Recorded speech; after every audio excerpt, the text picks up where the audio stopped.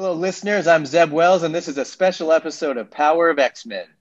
During the whole making of X-Men and the casting of X-Men, I was there in the production office. Remember, you don't need to scream for help when Banshee's around. Was it supposed to be Jean or was it supposed to be Madeline? I drew that image and a deliberate hint at things to come. What makes Marvel Legends so special? Just the partnership with Marvel, continuing to work with Jesse Falcon. This is your special guest host, Mr. Sinister. You would never put Storm in a ponytail. That would be weird. You could, but that would be weird. But giving it to Jean kind of made her the girl next door that everybody could talk to. When I met Stan, he was very gracious and very kind. This is the Power of X-Men podcast. I am your host, Dayspring. Hope you survived the experience.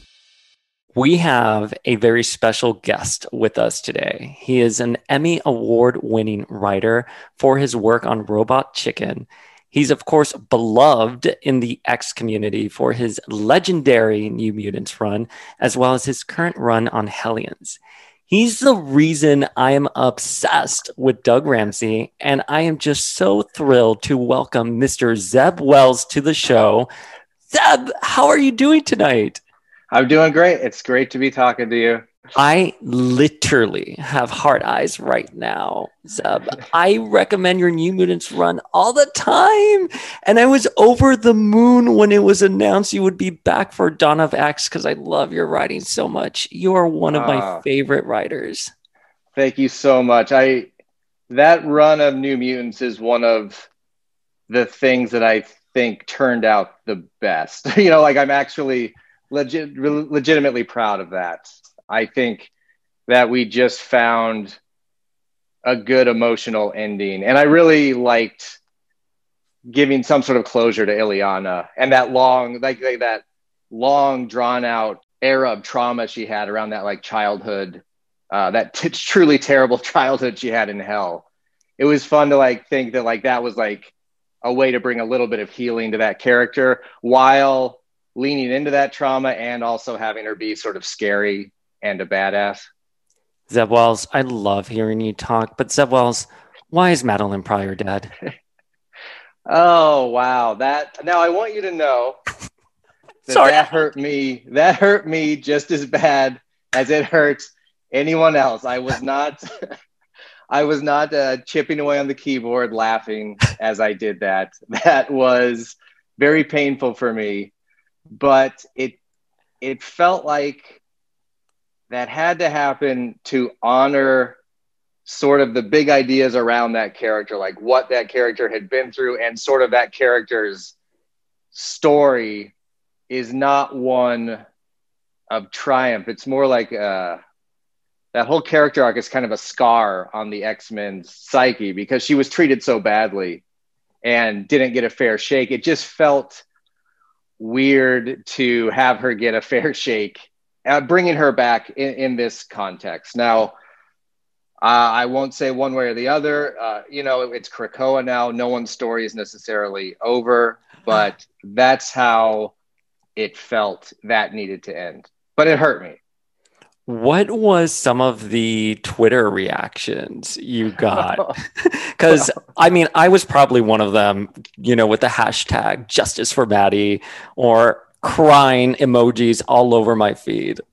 Well, I loved all of it. I really did. And what kind of blew me away about it is I don't think any of it was all of the anger was towards Scott or the Quiet Council. It didn't seem like any of it came to me, which I was expecting. I thought people would be mad at me, which to me proves that people kind of understood it or understood how it was organically part of her story, even though it was upset. So if I had read that story, I would be tweeting the same things, but I was sort of relieved and happy that none of the pure hatred was coming towards me. People were upset, but it didn't seem like anyone thought that the writing was bad, which made me very happy. No, Zeb, you did such a great job with writing that first arc, and your writing historically is always very tight. I mean, you're an Emmy award winning writer. Okay. Right. So, but I think what you did is incite a lot of passion for fans. Yeah. And you're absolutely right. When we're there in that scene where Havoc is sort of outside and Alex comes out, or excuse me, when Scott comes out and he's here like, oh, we voted. It's more about the situation. And I remember I was on a salty thread with some of the other X podcasters, and we were like, oh, Gina and Emma were like, nope, we are not bringing her back. Totally.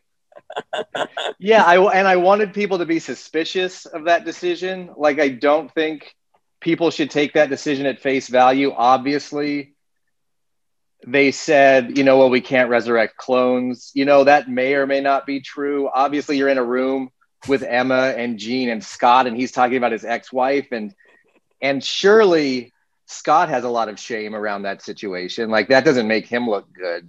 No. I'm just sure that there was a lot of stuff in that stew, and that's what I thought was important, that it happened off panel. Yeah. So that people would have questions about it and sort of fill in the blanks about what was going on back there. So that's great to hear. Was it your decision to have that clone rule, or was that an editorial Hickman rule that would just happen to get fleshed out in your story? There is a lot of discussion behind the scenes about how that works with a timeline like the X-Men's, which is full of copies of people, other, characters from other dimensions. And you know what? I think I might have even messed up there, because I think the rule, as discussed, was like you couldn't have doubles of, can't have doubles of characters, like, or characters from a different timeline, resurrections of the same character. And I might have worded it poorly when I said you did not, which set up like a massive firestorm, because people are like, well, what about the cuckoos, and what about blah blah blah. But I think it was all good discussion, and these are the same, which makes it so exciting to be working on the X-Men right now, is that there are always discussions like that going through. But once I had put it out in that book, like Leah's on X Factor, and a lot of her job is sort of solidifying those rules. So she's taken that and run with it. And I've seen her and Vita really picking that rule apart and trying to make it solid and concrete. So it's all being discussed at the highest levels, I guess. Yeah, no, I don't want to dwell on this too much, because this could be a Madeline Pryor podcast. I have her right there. I put her there. Oh, that's so cool.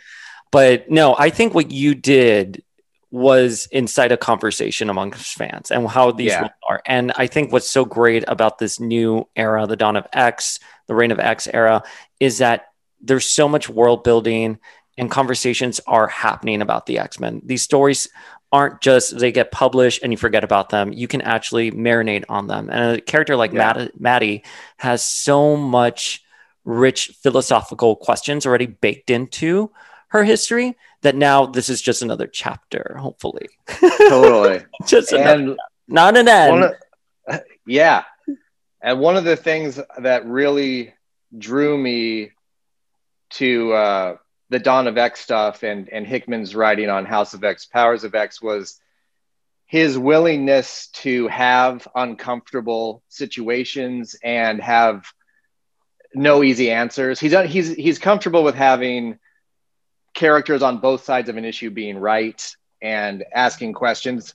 Obviously there are things that the council have done that are shady from one perspective, but might be good for the long-term health of mutants. And one of the things that I thought was really compelling was, I think X-Men were always made palatable because they were superior, but they also said, well, we're going to fight and protect for this world that despises us. And then in this new version, the world that despises us is being ignored. They're kind of like, no, we're no longer going to protect you guys. We're going to protect ourselves. And there's something scary and dangerous about that, that the whole line sort of leans into, which I'm really finding compelling. Absolutely. And I think the mutant metaphor has morphed so much since Hickman's era. But I want to kind of go back on what you were saying, because I think that original metaphor of protecting a world that fears and hates you is a reason why a lot of us fell in love with the X-Men. And so I'm curious about you. What was the first memory you have of the X-Men, or your first exposure to them? Man, it might have been it was probably in Spider-Man and His Amazing Friends. There was that one episode where he meets the X-Men. Yes. And after that, you kind of wished he would meet the X-Men every episode, because it was just so fun to see them. And then that Iceman, was an X-Men who was in Spider-Man and His Amazing Friends, who I always loved. I thought his powers were so cool. And then when I started getting back into comics, I think it was like right before Inferno hit was when I was really started buying and reading comics. And by that point, there was just so much going on in every issue of X-Men. And even if I read those issues now with my adult eyes, it's almost like there was too much going on. It's like there's so much mythology, but it never bumped me as a kid. You knew that there was a massive world. You knew that these characters had relationships that went back decades, and you just wanted to know everything about them. You literally articulated why I love the X-Men so much. And my era was the mid-90s with Joe Mad and Onslaught. And that, I always say, what I loved about the X-Men, you had to pull that thread, because you saw, Storm there, you saw Nate, Gray, and you were curious about those characters. But at the time, you didn't have the gift. The kids today have, it's so easy, because they can just go onto Wikipedia, type in Storm, Nate, whatever, and get their whole history. We had to go to the comic book store. Yeah. And we had to look up, Yeah. And you had to hope that they had the issues you were looking for. Yeah. Then you had to hope you could afford them. And you had to put it together yourself. And so you were it turned us all into little archaeologists, who were trying to get funding for our digs. And then we would go to our digs and unearth this stuff. And it made it all so special. It's funny that you said that, because with the podcast, we have an Instagram, and it's a very engaging Instagram, and people are always like, oh, you guys post so fast. And it's so easy, because all you have to do now is just go to your Marvel Comics app, take a screenshot of whatever you want. I used to work at Wizard Magazine back in 2007. And was that towards the end? Was towards the end. Yeah. Wow. So I didn't really have the opportunity to go on the internet and find images. If I was doing an article on Green Goblin, I had to go to our archive room. I had to know which Spider-Man books to find. They weren't organized. I had to find the issue, flag them, and give them to our production team. And can you imagine doing that today? It would but it made it all feel like the information was a little more valuable. Yeah, because you had to go out and seek it. And then if you didn't find it, it made the myth of these stories even bigger in your head, And I noticed that when I started doing research for New Mutants, because I went back on New Mutants and I read, just everything that I could, which I didn't do when I was younger. So you read these stories that you've been hearing about for 20 years, and there's something sometimes they're much smaller stories than you thought they would be in your head, or sometimes they're a bigger deal, and it's just a really cool situation. Oh, I agree so much with that, because the only thing I had about Inferno when I was growing up was a little Fleer Ultra card that just gave me a paragraph summary of Inferno. And it wasn't until, I got older and I sought out the trade paperback and read it. I mean, that run in particular, that crossover in particular is very rich, and a lot is happening there. But they're a good source for me, and I don't know if you've ever used them, is UncannyXmen.net. I must have. Must have. They actually list everything with photos and everything. But okay, wait. So I want to know, who is your favorite X-Man? I hate to be this basic, but it's got to be Wolverine. Oh no, you're not basic at all. Wolverine, and then Illyana as a close second, because I think trauma is so interesting, and it shows itself in so many ways, and it's hard to find a more traumatized character than Wolverine. he's so messed up because he's kind of seen lifetimes of it before. Yeah. Have you written Wolverine? I have written Wolverine in Spider-Man comics. Gotcha. And I do think Wolverine makes a fantastic guest star because he, you know, you can play him as the wild card. You can play him as someone that, you know, they're trying to contain. You never quite know how Wolverine's going to react to a situation because he can be so violent, but you can also catch him on a day where he's really bummed about how violent he is. And he doesn't want to be violent. There's a lot of flavors to him.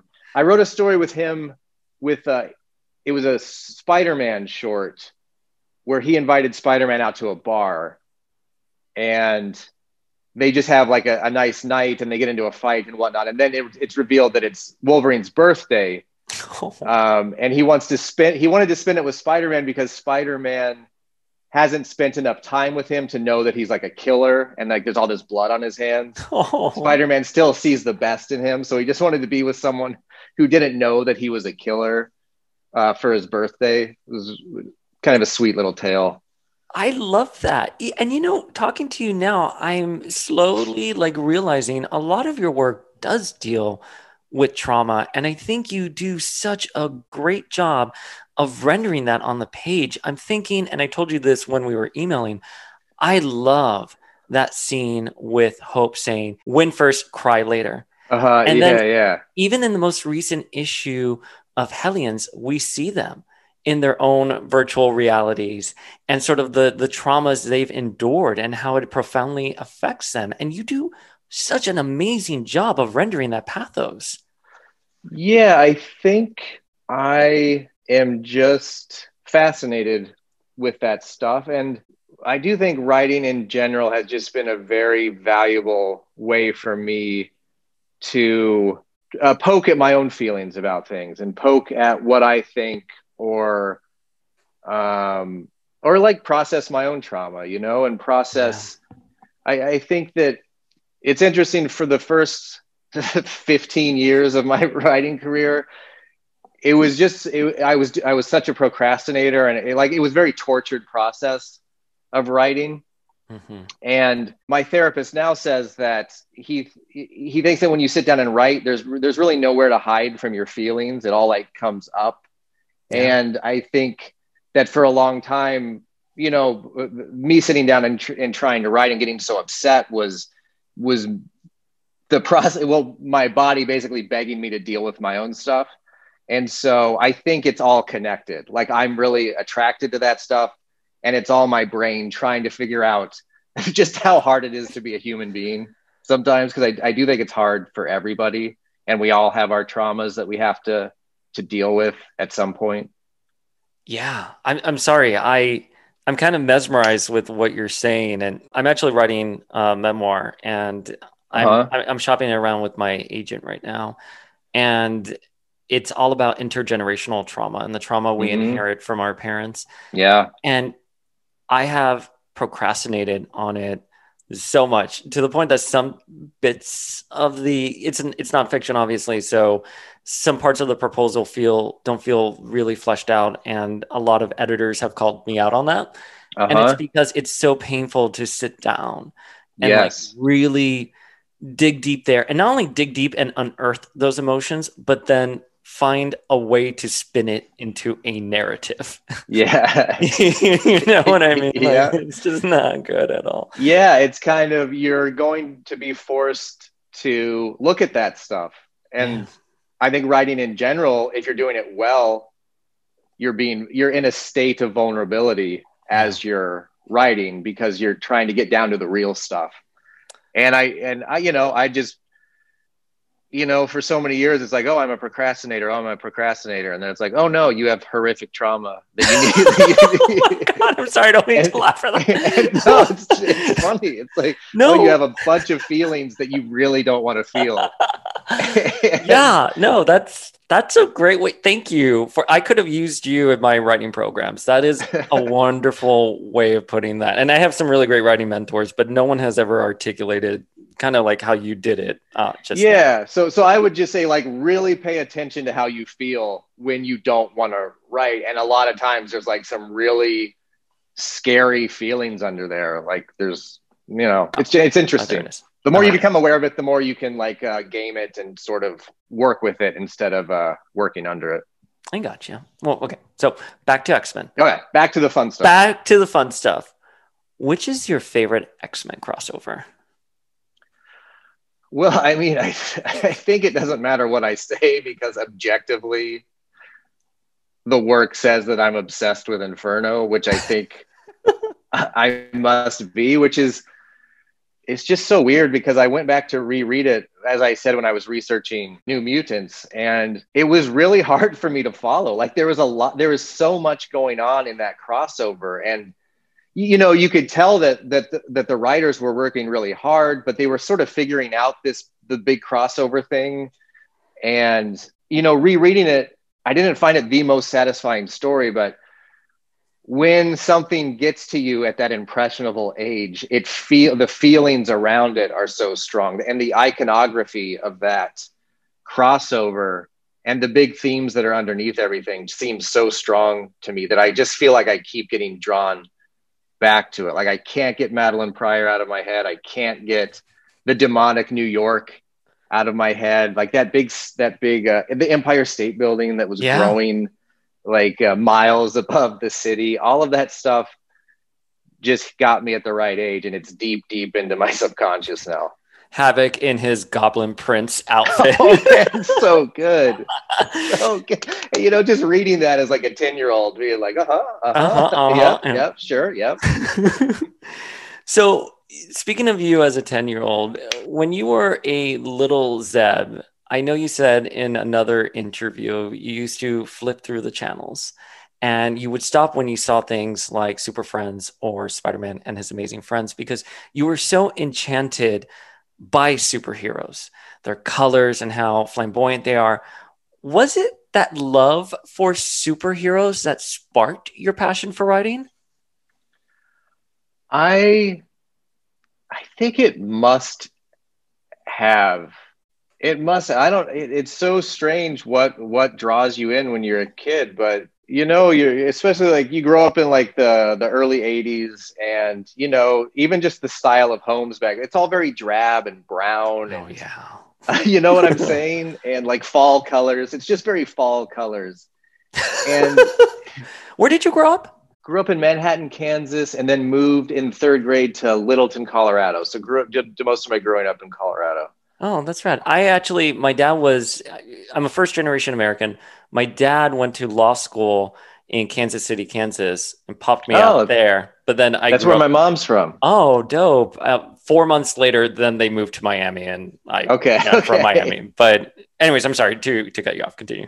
Yeah. And just with everything being that drab, those little dashes of color, they were just important. They just felt good. So seeing those superhero cartoons, finding old Spider-Man comics, I think it just wired my brain to say that that's the fun stuff. That's the good stuff over there. And I remember when we started writing in 1st grade, and I remember it because I think it felt so good, but we were all writing stories, and I don't know why, but in my story, I was taking a walk and I ran into a giant squid, and I don't know why I thought of that or where that came from. I'm sure there was some reason, but when I read it to the class, they all just burst out laughing. And I don't think I was even trying to be funny. I was just writing something, and that felt so good, that I think that's where I realized that like writing was a way I could express myself that people enjoyed, or you could get that hit of validation. Yeah, I love that sometimes you're just born with a talent and it just comes out. And in moments like that, you weren't trying to be funny. You just wrote a story. Yeah. That must have felt like a really great reaction though. Oh yeah. I mean, I still remember it. It felt so good. And then that seemed to like happen. I just remember times where I would say something or write something, and you get people start laughing, and they're not laughing at you. They think it's funny, but you weren't necessarily trying to be funny. And then at a certain point, you're just like, oh, well, maybe there's something about my voice or my writing that people like. And it just starts drawing you in that direction. When I used to work in publishing, one of my authors was David Sedaris. And when he was doing his lecture series, he'd have his story in front of him and he'd draw a little skull if the audience did not react to where he was meaning to react, but then he'd check mark the parts where people were reacting to. Yeah, it's cool to have a discipline or a craft where you can get that type of feedback, where there's no BSing you, you know, you can tell when someone's reacting to it or not. Yeah. And that's good feedback to get. That's where, you know, as comic book writers, you have to get your feedback where you can, because you're kind of by yourself all this time. Oh. Well, that's where it's good to have an editor or whatnot, but that's why I did struggle with comic book writing, and I would bounce kind of back and forth between TV and comic books, because the TV is more of a social thing. You get a lot more feedback, even just a writer's room. You get to see the look on people's faces as you're saying something.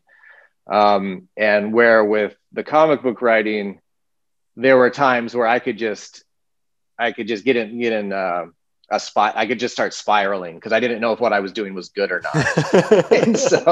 and before you know it, you burned a week, and then you end up writing the whole thing in a couple of days, and you don't know what's good, what's up, what's down. Basically, what I'm trying to say is comic book writing will murder you if you don't discipline yourself. That's what I'm. You know, I was working on my inefficiently trying to find my process and my discipline, and that's what finally allowed me to do this and not drive myself crazy. Well, I think it's safe to say a lot of your work has landed with fans.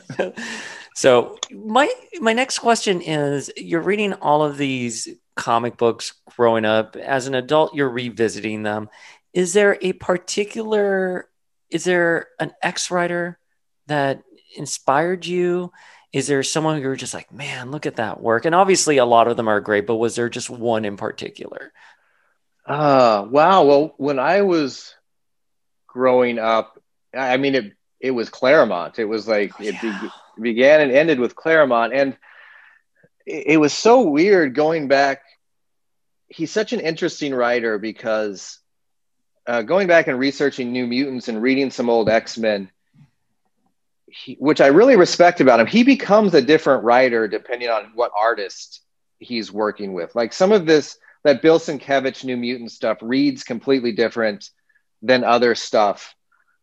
And I think that the sheer amount of ideas he jammed into his run of X-Men, writers today, we're still, to use the archaeology metaphor again, we're still going back and digging up stuff, because he was just throwing so many ideas at the X-Men. There's X-Men space stories, there's X-Men pirate stories, there's interdimensional stories. So I don't think you can talk about X-Men without Claremont. And then it was obviously very exciting when Grant Morrison came along and sort of took the next big, what I thought was like a recontextualization of everything, and kind of took everything that came before and said, hey, here's maybe what all that means, you know, and here's a big run.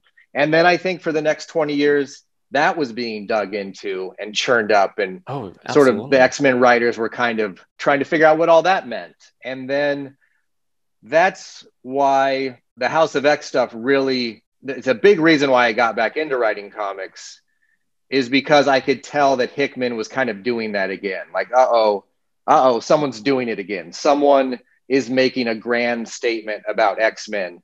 And I was like, wouldn't it be fun? Wouldn't it be awesome? I'm jealous I can't write on that or be a part of that. And I was like, wait a minute. Maybe I can. And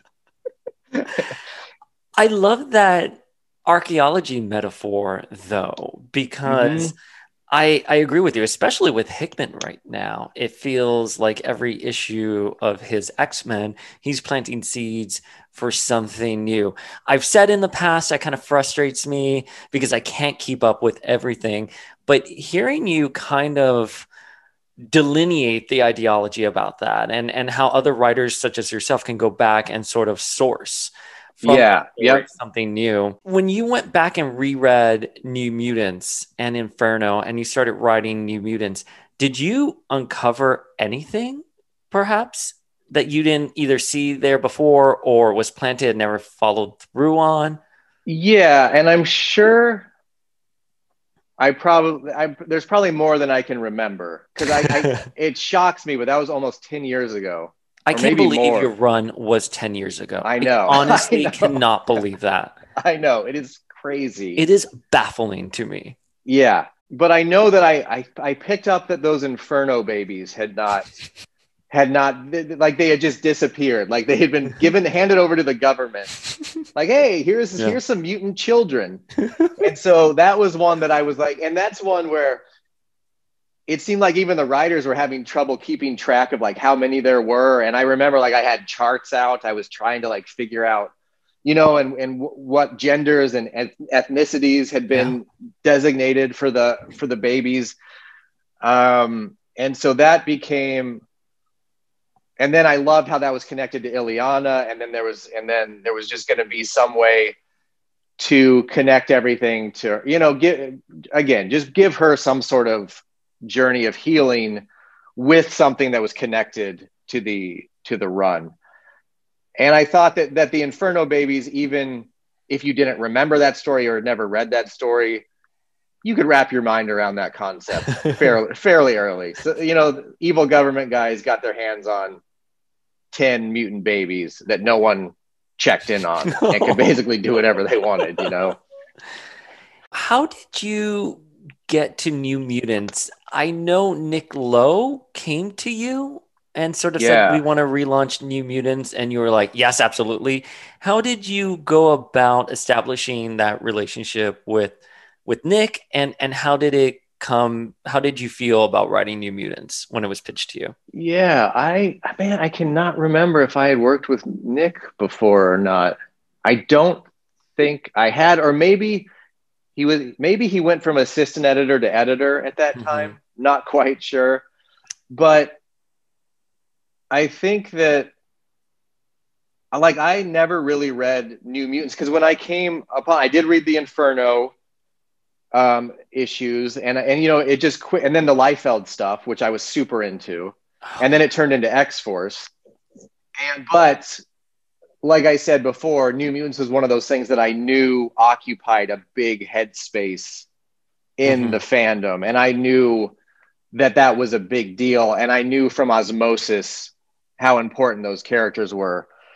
And so for me, I saw it as an opportunity to do a longer run on something and maybe like really make a statement about, show what I could do over more of a longer form. At the same time, not knowing if I could do that. So you want to challenge yourself a little bit. Because I had just put together such a string of like miniseries and shorter stories. And for me, like probably my favorite comic growing up was the Peter David Hulk stuff, which went on for like so many issues. And so for me, that's part of being a comic writer that I aspired to, was like having a big long run on something. So yeah, it was a mixture of thinking I had something to offer, really wanting to dig in on those characters. And I just knew that people loved those characters so much. And the last couple times the New Mutants had come back, you need a time and a place where you can get all those characters back together. And I just thought that we could get a good number of them back together and see how those characters had grown since they were brought into the school. I remember when I saw the preview for your New Mutants with Illyana falling through her portal and getting up, and she has all the arrows in her and her saying, "Am I home yet?" And the other image that just resonated with me as well was Danny backed in a corner and like the doves are flying from her. And I just knew from the get-go you had something special there. And it was just so evident that you were such a fan, and it was such a pleasure reading that run. And that's why anytime people ask me for recommendations for comics, I'm always like, Zeb Wells' New Mutants. And I can remember, man, that's so cool. I can remember walking from the subway with my husband, and we were going to our apartment and just talking about your chapters specifically in Second Coming and how much we enjoyed them and how you nailed that relationship with Hope and Rogue, for example. Like you just had such a good, I now understand talking to you. You just had a very good sense of pain and trauma and how that sort of builds into the DNA of a character. And it was just so wonderful reading those. Yeah, I loved doing that Second Coming, and it was kind of similar with the X of Swords issues of Hellions, where you sort of get together with a bunch of people and they kind of do the hard part for you. So it's like, hey Zeb, your issue of Second Coming, this, as far as plot goes, this has to happen, this has to happen, this has to happen, and it like takes all this pressure off. So then all your brain has to do is say, well, what's the coolest, most character version of this happening? What's the cool, like, how can I make these things that I know have to happen as special and fun and reveal as much character as possible?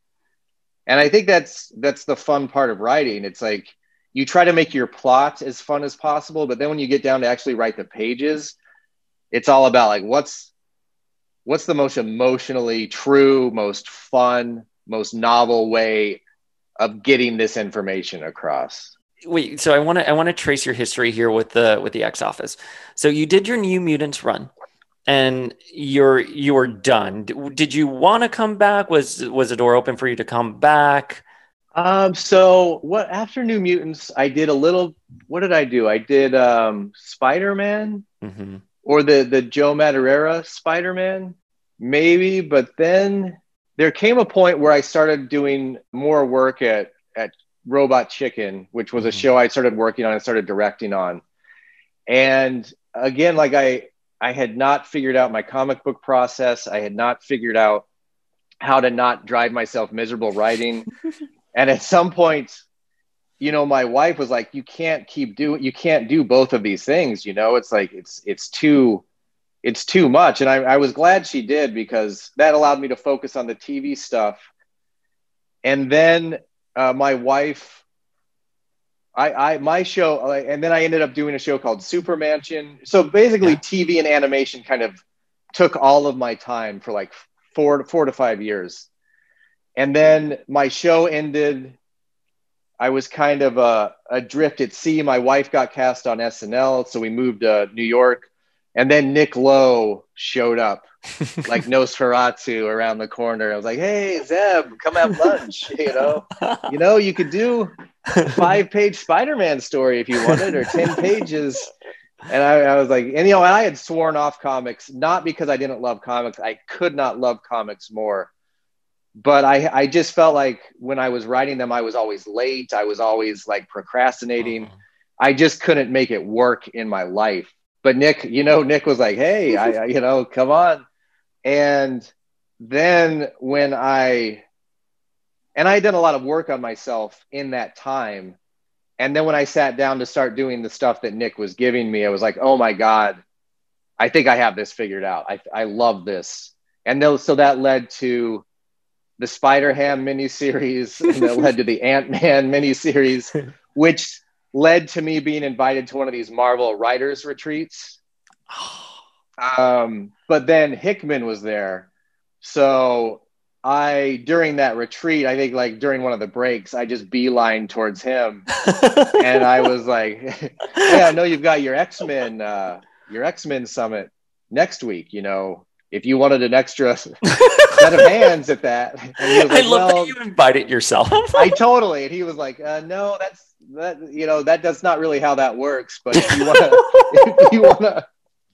you want to write something for the X Office, you know, I'd love to hear your ideas. And I was like, okay. And then so he ended up calling a couple of weeks later. We talked, and I was, you know, it kind of felt good to me that I was the initiator of getting Hellions, you know, and what I liked about Hellions was that I was such a fan of what Hickman and those other writers were doing, that I knew that if I got Hellions, I had to bring my A game. Like I would have to do the best work that I was capable of just to not look like a complete jackass against what everyone else was doing. You know, I think House of X and Powers of X, I know it's gotten a lot of praise. I don't know if people realize just how good that is, like how hard what he did was to do that level of table setting while telling a story that holds together, while telling a story that emotionally holds together and has an emotional arc. I'm just such a fan. Zeb, I am gay boy first, and I am obsessed with your wife, by the way, with Heidi Gardner. How is it being Mr. Heidi Gardner? I love it. You know, I'm so proud of her first. Like, I'm such a fan of hers. When I met her and when we got married, she was a hairdresser. She was doing hairdressing, and I was just such a fan of hers. And I thought, oh, think that I married one of the funniest people on the planet. Like, but she wants to be a hairdresser. Maybe it's, you know, it must be because I love her so much or I'm just so into her, but I think that she's so funny. And then suddenly she was taking improv classes, and then she just kept excelling, and now she's on Saturday Night Live. It's so cool. And I love that sketch with them at the psychic reading, and they're like, oh, this has been such a terrible year, 2019, goodbye, hello 2020. But her reaction when she was sitting there and they were talking about the father, genius. My husband and I literally laughing the entire time. So I just want you to know that's on repeat in our house. Love like that. We're big stands of you guys. I didn't even know I was a stand of you couple until like I realized you guys were married. But going back to the X-Men, so you pitched Hellions to Hickman.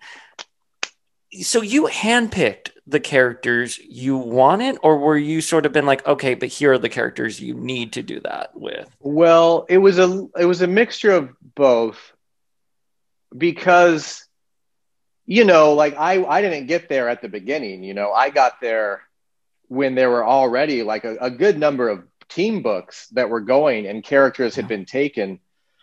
So there was a certain type of character I wanted. So it was a very small window because I wanted them to be characters that would be very distasteful to be around to the rest of Krakoa because of what they had done in the past. You know, like Grey Crow is the perfect example, an empath. Mm-hmm. These are characters that have blood on their hands that are antisocial. I guess that's the way to say it. They had to be antisocial. And you know, but I thought like Omega Red, what a perfect character, you know, to show that Krakoa has to grapple with these characters that do not fit in and are unpleasant to be around. Yeah. But you know, Ben Percy had like an incredible story already mapped out. So it was a little bit of a mixture of me like grabbing for things, getting my hands slapped, and then like with Nanny and Orphan Maker, it was like, hey, I want these two, and Jordan was like, we can't put Nanny and Orphan Maker on a cover. I'm sorry. But slowly but surely I won him over on them. And then speaking of covers, it's like, well, who is going to be on the cover? Well, Psylocke's available. And then, well, does she make sense? Well, you know, she's got blood on her hands. She doesn't really make sense as antisocial though, but she does make sense as someone who has a foot in maybe both the worlds, who could be sort of a caretaker of these characters, or a principal, basically. And then with Havoc, again, I've always loved Havoc. There's the Inferno stuff. Yeah. But does he really make sense? But then you look at his history, and he's got a lot of trauma. He was a villain for a while because of the Axis stuff. And maybe if we showed that stuff was like creeping back on him, we could justify putting him on. And then I think it was Hickman who said, yes, Mr. Sinister should run this thing. Yes. And I was like, oh, okay. Yeah. And then before you knew it, I had a team that I just absolutely adored. you know, which is my job as the writer of the book, you know, is to adore these characters, but it wasn't hard with this group. It's so obvious you adore these characters. And I think you've taken Peter and Nanny and made them fan favorites. So I have a couple of contemporaries I kind of spitball, you know, ideas and questions with. And when I said I was going to be speaking with you, literally two of the people I speak with on a regular basis. One of them is Chris from Planet X-Men on Instagram. He was here like, ask him about Nanny and Peter. Ask him all these questions about Nanny and Peter. I'm like, I can't do the entire interview about that. But so how does it feel that you've created a new fan base for these characters?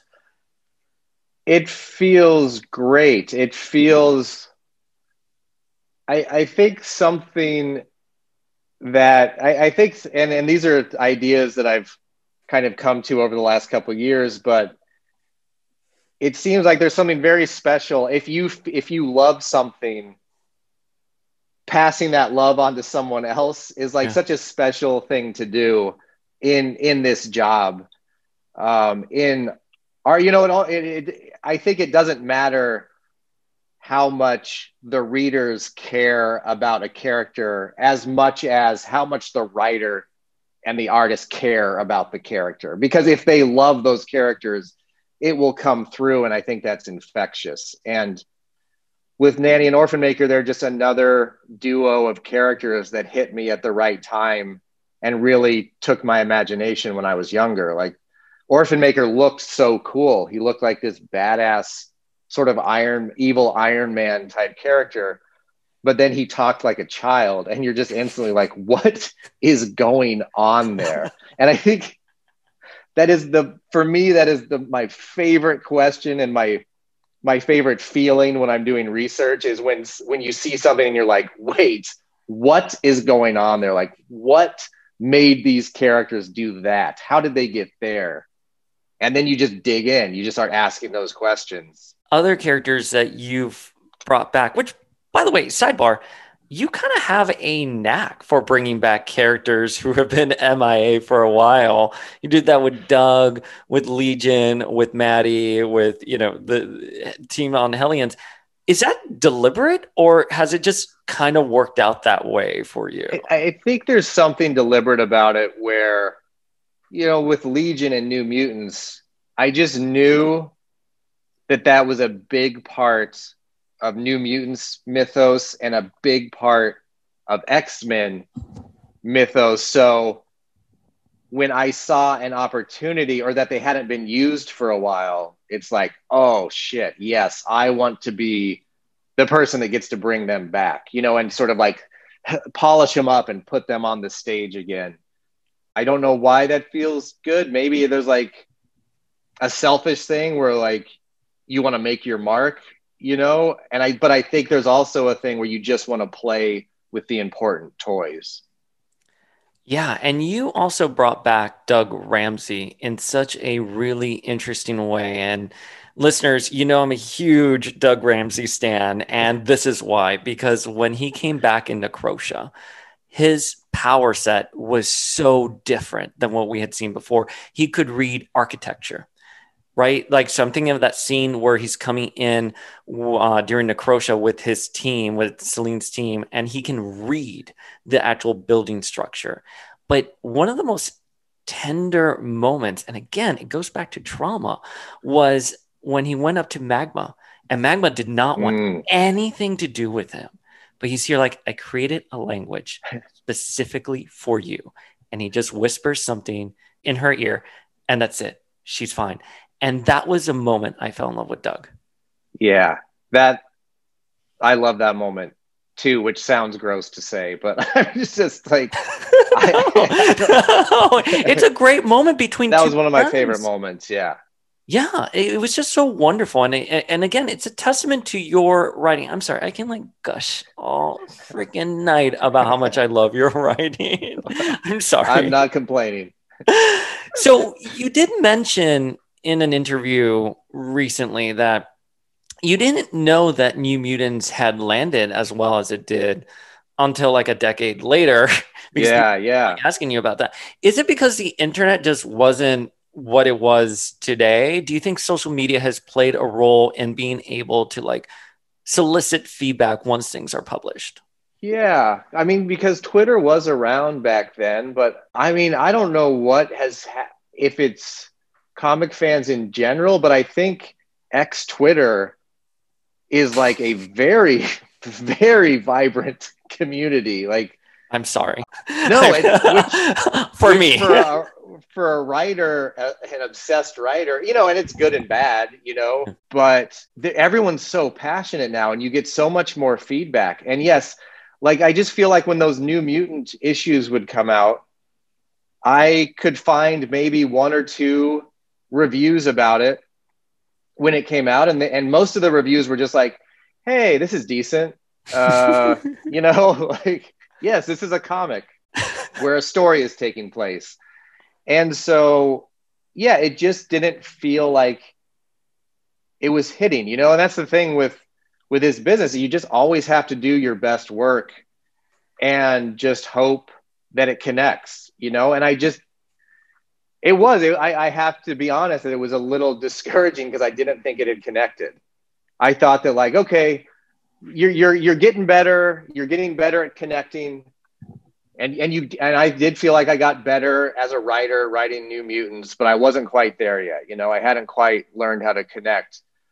So it really does mean a lot to see that story 10 years later seems to be around, or it seems to be in people's headspace, or at the very least part of those characters' story that people talk about. You said that writing comics was the first time you got a paycheck. What was that like, writing something that you were so passionate about and holding that check in your hands? And then what did you spend it on? And then what did you spend it on? Man, I'm sure. I guarantee you I spent it poorly, but I was probably paying bills or you know, paying back money with it. But it was a very special thing. But I was also very young, and like, I don't know if you know how I got into comics, but I was just an idiot in college, and me and my friends used to make like dumb, funny videos, and Wizard Magazine had a video making contest. And so I entered that with my friends. I had a friend that looked like the Incredible Hulk. We painted him green and did a short film. Calling it a film is a gross misrepresentation of what it was. But we made a funny video about the Hulk losing his job. So he had to be like a caddy and a short order cook. And his life ends up going off the rails. That won a Wizard contest. I won that contest 2 years in a row. The second year, went to Wizard World. There was an award show. Axel Alonso saw the video and like saw the speech that I gave and offered me the chance to write a comic book, like a Spider-Man's Tangled Web number 12. So a Spider-Man comic book when I was like, I think I was 23. Wow. So I was just out of college. And so that was very special, felt very cool, but I also felt very, very overwhelmed and very much like, do I know how to do this? Like, what? And when you're a big comic fan, you care so much about doing a good job. Like there was not a part of me that wanted to have fun and just see where my muse took me. Like, there was a lot of pressure I put on myself. Like, this has got to be good. You are getting a chance to write for these characters you've loved your whole life. Yeah. So it's been a long, long journey getting to a point where I'm having fun writing. And I love that origin story because I feel that so many folks that we've spoken to have similar stories. And I happen to have worked at Marvel as well. And I worked with Axel on a couple of things, and he's a genuinely nice guy. And yeah. I love that back in the day, the comic book community was very tight. People were like lifting each other up. It's so different now. I mean, I haven't worked in comics in a minute, but the industry is so different now. It's so hard to break in, or it's so hard to like get your voice elevated, even if you go to these conventions. Yeah. It's so hard. And it's so hard when people ask me advice on how to break in, because everyone's just got such a different story. And, but you meet all types, man. You meet all types of writers. You meet, like, that first convention I went to, I met and was hanging out with Robert Kirkman when all he had was like his Battle Pope stuff that he had just willed into existence with his own determination. Like that was a guy that was going to make comics, whether someone told him he could make them or not. Like, I have no doubt that if his comics never sold more than 5,000 copies each, he would still be doing them. I think that's what he does. He's unstoppable. Well, Bendis had a similar story too. He used to like photocopy his comics, staple them himself, and just, whatever local comic book seller. I always say this to people too: where there's a will, there is definitely a way, and you will create your own opportunities as long as you are willing to go through with your passion and actually kick it up to the next level. Let me ask you, what do you think as an ex-writer you've brought to the table that no other writer has done before? Sorry. No. Well, I don't know if I've done anything wholly original, but I do think that I have brought, or I've tried, this is a very hard question. I've tried to bring an affection for characters that are hard to love or have really hard personalities to enjoy, and tried my best to show that, like, if you meet an asshole, you're probably meeting a very hurt person underneath all of it, which is very hard to accept sometimes. I think it's very easy. I still do it. It's very easy to write people off and say, oh, that's a piece of shit. Oh, that's a bad person. Yeah. Blah, blah, blah. And that's usually not true. What you're usually looking at is someone who's very hurt, or their trauma process or their defense mechanisms are unsavory to you. And so I'm trying to blast these unlikable characters with as much love as possible and see what's under there. I love that response, because I agree wholeheartedly with you. And I think some of the reasons why a character like Emma Frost, for example, does so well is because you can write her off as an asshole or a bitch, but she's actually one of the most deep-feeling, caring teachers for mutants. I mean, she is a teacher first. And I love that approach that you have for characters. And that's why someone like Empath, you're like, what a jerk, but you're like, oh shit, there is something brewing underneath there. And same with Alex, same with Psylocke. And I think that's also why Nanny and Peter have resonated so much, because not only are they a little off-putting to, other characters, but as the reader, you have the gift of seeing them in a very intimate moments and seeing their relationship together and that dependency they have.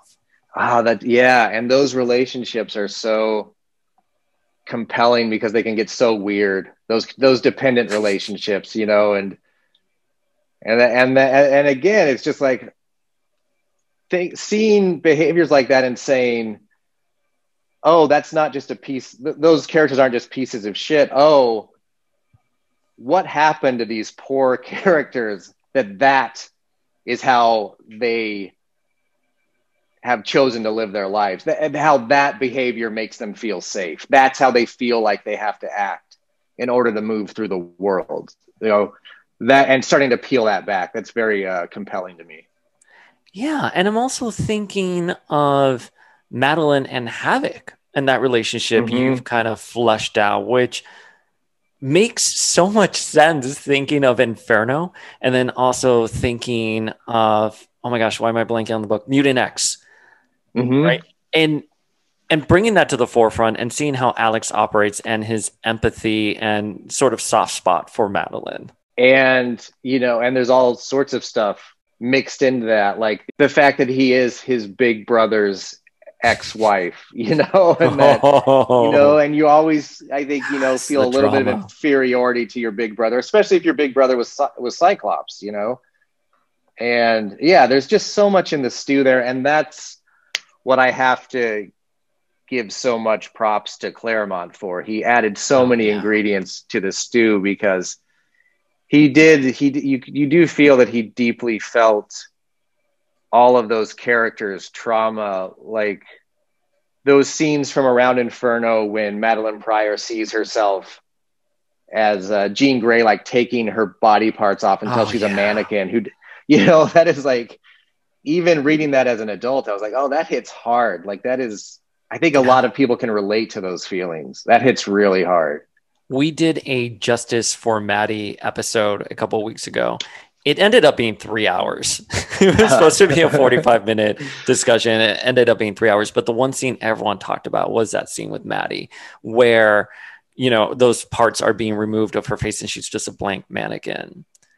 So how is it writing a very flamboyant, crazy, over-the-top Sinister? It must be the best thing ever. It is the best. And just having that flamboyant version that Kieran created and that Hickman leaned into. And the first issue before I started writing it, I think it was one of Hickman's, because he had read my outline, and just one of his notes was Zeb, Mr. Sinister has to chew the scenery in every single scene that he's in. And he just underlined it, chew it.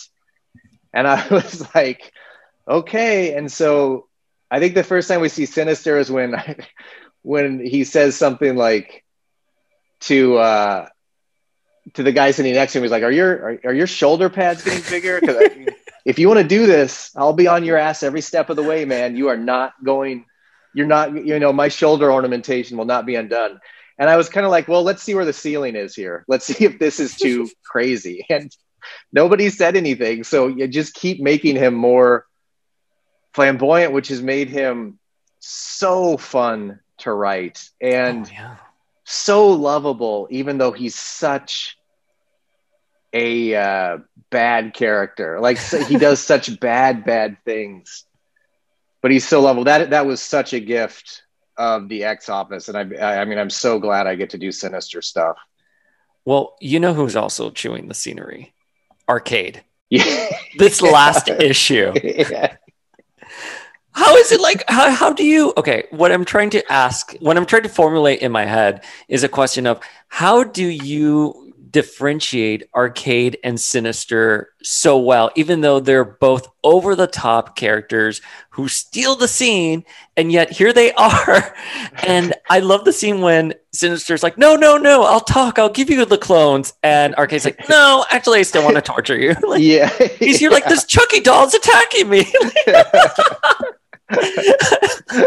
Sorry. It's so ridiculous.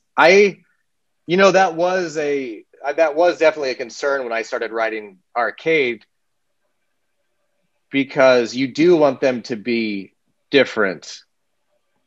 And this is going to sound like really out there and masturbatory, but what I try to do when I'm like thinking of Arcade's voice, what I try to do is just think about how Arcade as a character and seeing that big toothy grin as he's torturing people, how that makes me feel, you know, like what's like the impression I get from just what I've absorbed about Arcade, and can I somehow turn that into a voice? And so I think if I can do that, if you effectively do that, then the voice rings true to other people that have grown up seeing that character do things and seeing that face.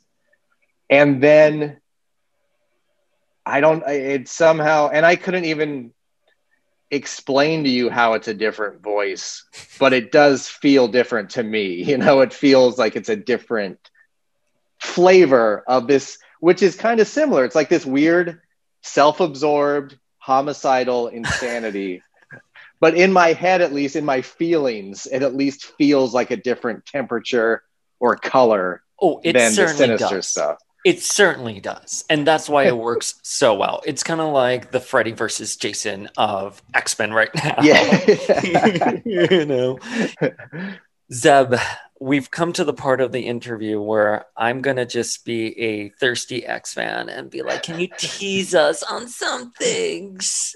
You can feel free to pass if you want. I don't want to get anyone in trouble.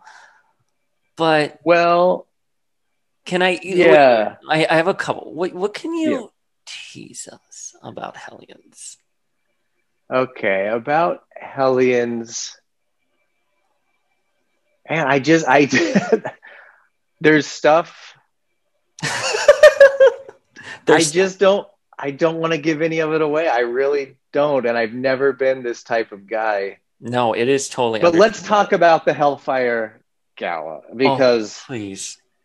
I do think that I just could not be more excited about this thing. This was an idea that Jerry Duggan had that kind of gets filtered through the really special way that X-Men comics are being written right now, which is this X Slack that we have, where all the writers are on there just constantly churning stories and ideas with each other.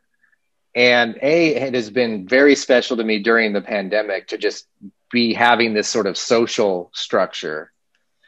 And then B, just seeing these things take on a life of their own. And Jerry just having this idea of, there's going to be this event. If anyone else wants to be involved in it, they can. And I don't know what I can tease, but just seeing suddenly the artists are contributing. The editors are being like, okay, well, this stuff you want to do is much more work for us, but let's do it, and then it's just like in the last couple of weeks, you start seeing art coming in and you start seeing what everyone has put together. And that's when I made that tweet where I was saying that like people aren't ready for this, because I thought when Jerry pitched it that it was a good idea and something that I would like to be involved in. And now I'm thinking that Jerry deserves like a massive raise and might be a genius, because I think it's going to make such a big splash. I'm speechless because we are so excited for the Hellfire Gala. I will say that I think that it is a very interesting thing where people get to choose how they play in that world, which is very fun. But it goes up to 10 on the Met Gala of it, and then we go a couple notches past 10. So, and that's all I can say about that. That's it. All I can say about that. But if you're into that shit, you are going to lose your mind. All I will say is the looks. I am so excited for it. You don't have to say anything else. I'm just going to babble. I have done anticipation posts of what people are going to be wearing. I have Rogue and Gambit as Justin and Brittany in the matching denim. Emma, of course, is going to wear something beautiful and grand. But then Jean will have a dress from like an outlet in Orlando because I love my girl Jean. I am a huge Jean stan. But so I'm letting you know that everyone in the X community is so excited for what you guys are doing. And I love that Jerry came with the idea and everything. Yeah. And what I do love about it is that it will deliver. Like people that are excited about it, and for the reasons they're excited, it is going to deliver on all of those things. I love that so much. Is there anyone in the fashion community that's caught wind of what you guys are doing? Like, has Anna Wintour been like, yes? I don't think so, but I wouldn't be surprised if after a few of these things come out, if that doesn't happen. Thank you for getting back to me on Twitter. That was very kind of you. Of course. Zeb, thank you so much for your time tonight. Where can fans connect with you? Well, I've got a Twitter at Zeb Wells, and that's about it. And you're great. You responded to all my memes of being a Maddie stan. I'm sorry for spamming you with them. I literally have nothing to do at 3 a.m. with my insomnia. I love those memes. Those are fantastic. All right, guys. I am the Uncanny Dayspring signing off.